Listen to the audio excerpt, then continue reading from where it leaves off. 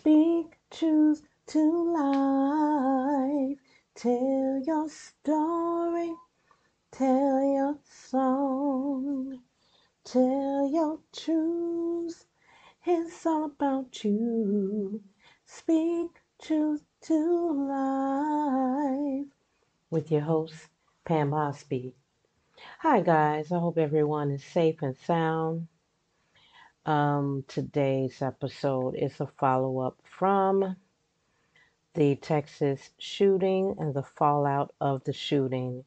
If you aren't aware, 19 children in a classroom in Uvalde, Texas, along with two adults, which were the teachers in a classroom, um, were murdered um, this week. And it's just a horrific situation.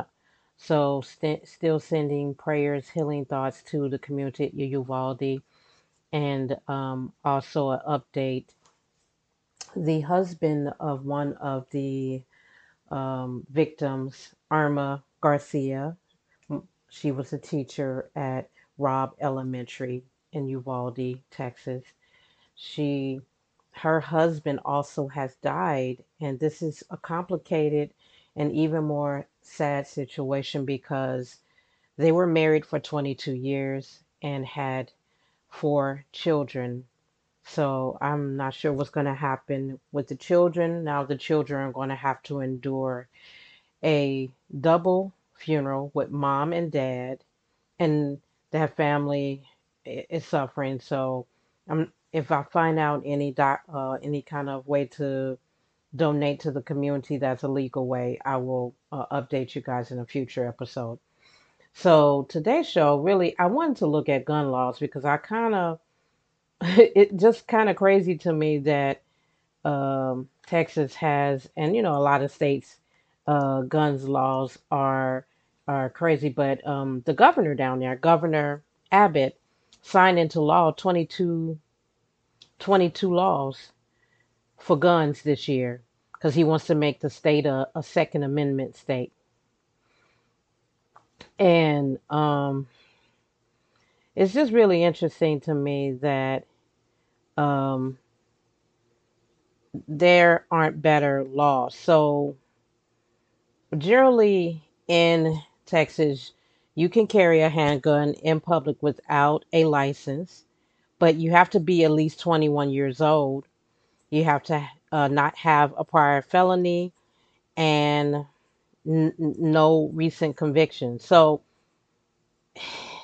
how did an 18-year-old get this gun law? I mean, this gun in his hand. I, I don't know, but that's I'm grappling with that right now. So I started looking around other countries to see what they're doing. And to get a gun in Japan, you have to attend an all-day class. You have to pass a written test, which is held once a month. You have to take and pass a shooting range class. Also, so on social media, there are other things like interviews with family members, like some kind of reference type of situation. Um, Basically, you do have to do a lot more. You can't just. And it's interesting. I haven't heard about what's going on in other countries, but I know since this mass shooting um, in Canada, Australia, and the UK, there have been changes since this incident happened in America. And also to give you some statistics, over 200 mass shootings have been reported in the United States in 2022, according to the Gun Violence Archive, a nonprofit research group. More than 4,500 people have died from gun-related injuries, including suicides in the United States in 2020. And that's according to the U.S. Centers for Disease Control and Prevention, which is the CDC. We're all thinking about stricter gun laws. They have been introduced in the U.S. Congress after past mass shootings, but they've been defeated by the Republicans, independent, and moderate Democrats. So currently in Canada, um, it looks like the rate of firearm homicides is zero point 0.5 per 100,000 people, versus the United States rate. The United States rate is 4.12, so it's much higher here. Canada has banned more than 1,500 models of assault style firearms and components and set limits on how destructive bullets can be. In Australia, a gunman killed 35 people at a cafe and tourist site in 1996. They banned all semi automatic rifles and all semi automatic and pump action shotguns. Thousands of unlicensed firearms were surrendered under a gun amnesty program, and licensed gun owners required to take a safety course. And I had heard this previously that the chances of being murdered by a gun in Australia plunged, to a decline of 72%. In the UK, a gunman killed 16 children and their teacher in Dunblane, Scotland in 1996. This prompted a public campaign that led to Britain adopting some of the strictest gun controls in the world. Within 2 years, new laws effectively banned civilians from owning handguns. New Zealand, after the Christchurch mosque shooting that killed 50 people, oh my God, 50 people, in March of 2019, New Zealand's Prime Minister banned the sale of assault weapons within days. Parliament later voted to bar the circulation and use of most semi automatic firearms, parts that convert firearms into semi automatic firearms, magazines over a certain capacity, and some shotguns. Firearm related murders were rare in New Zealand and remain so. The country had 12 in 2018 and 11 in 2021. Okay, so what's wrong with America? I'm looking at these statistics, and it's just sad that we in America are leading the nonsense. I mean, come on. Can we pass some sensible laws? I don't think people want to take away people's right to bear arms. That's under the Constitution. But we want our children to be safe. My goodness.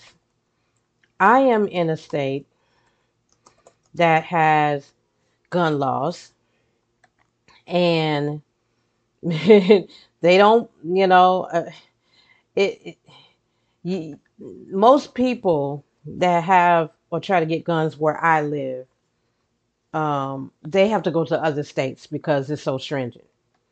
But it's like half of the United States has gun laws, and then I started thinking about, can there be some gun laws on the books that can help us in these situations? So in the United States, there's a red flag law. Is a gun control law that permits police or family members to petition a state or court to order the temporary removal of firearms from a person who may present danger to others or themselves. So after a rampage shoot, there was a bad shooting in a Connecticut lottery in 1991. Connecticut enacted a red flag law. Um, and there are other, right now, the bipartisan senators are meeting on guns to see if they can push through a push something through. I don't know.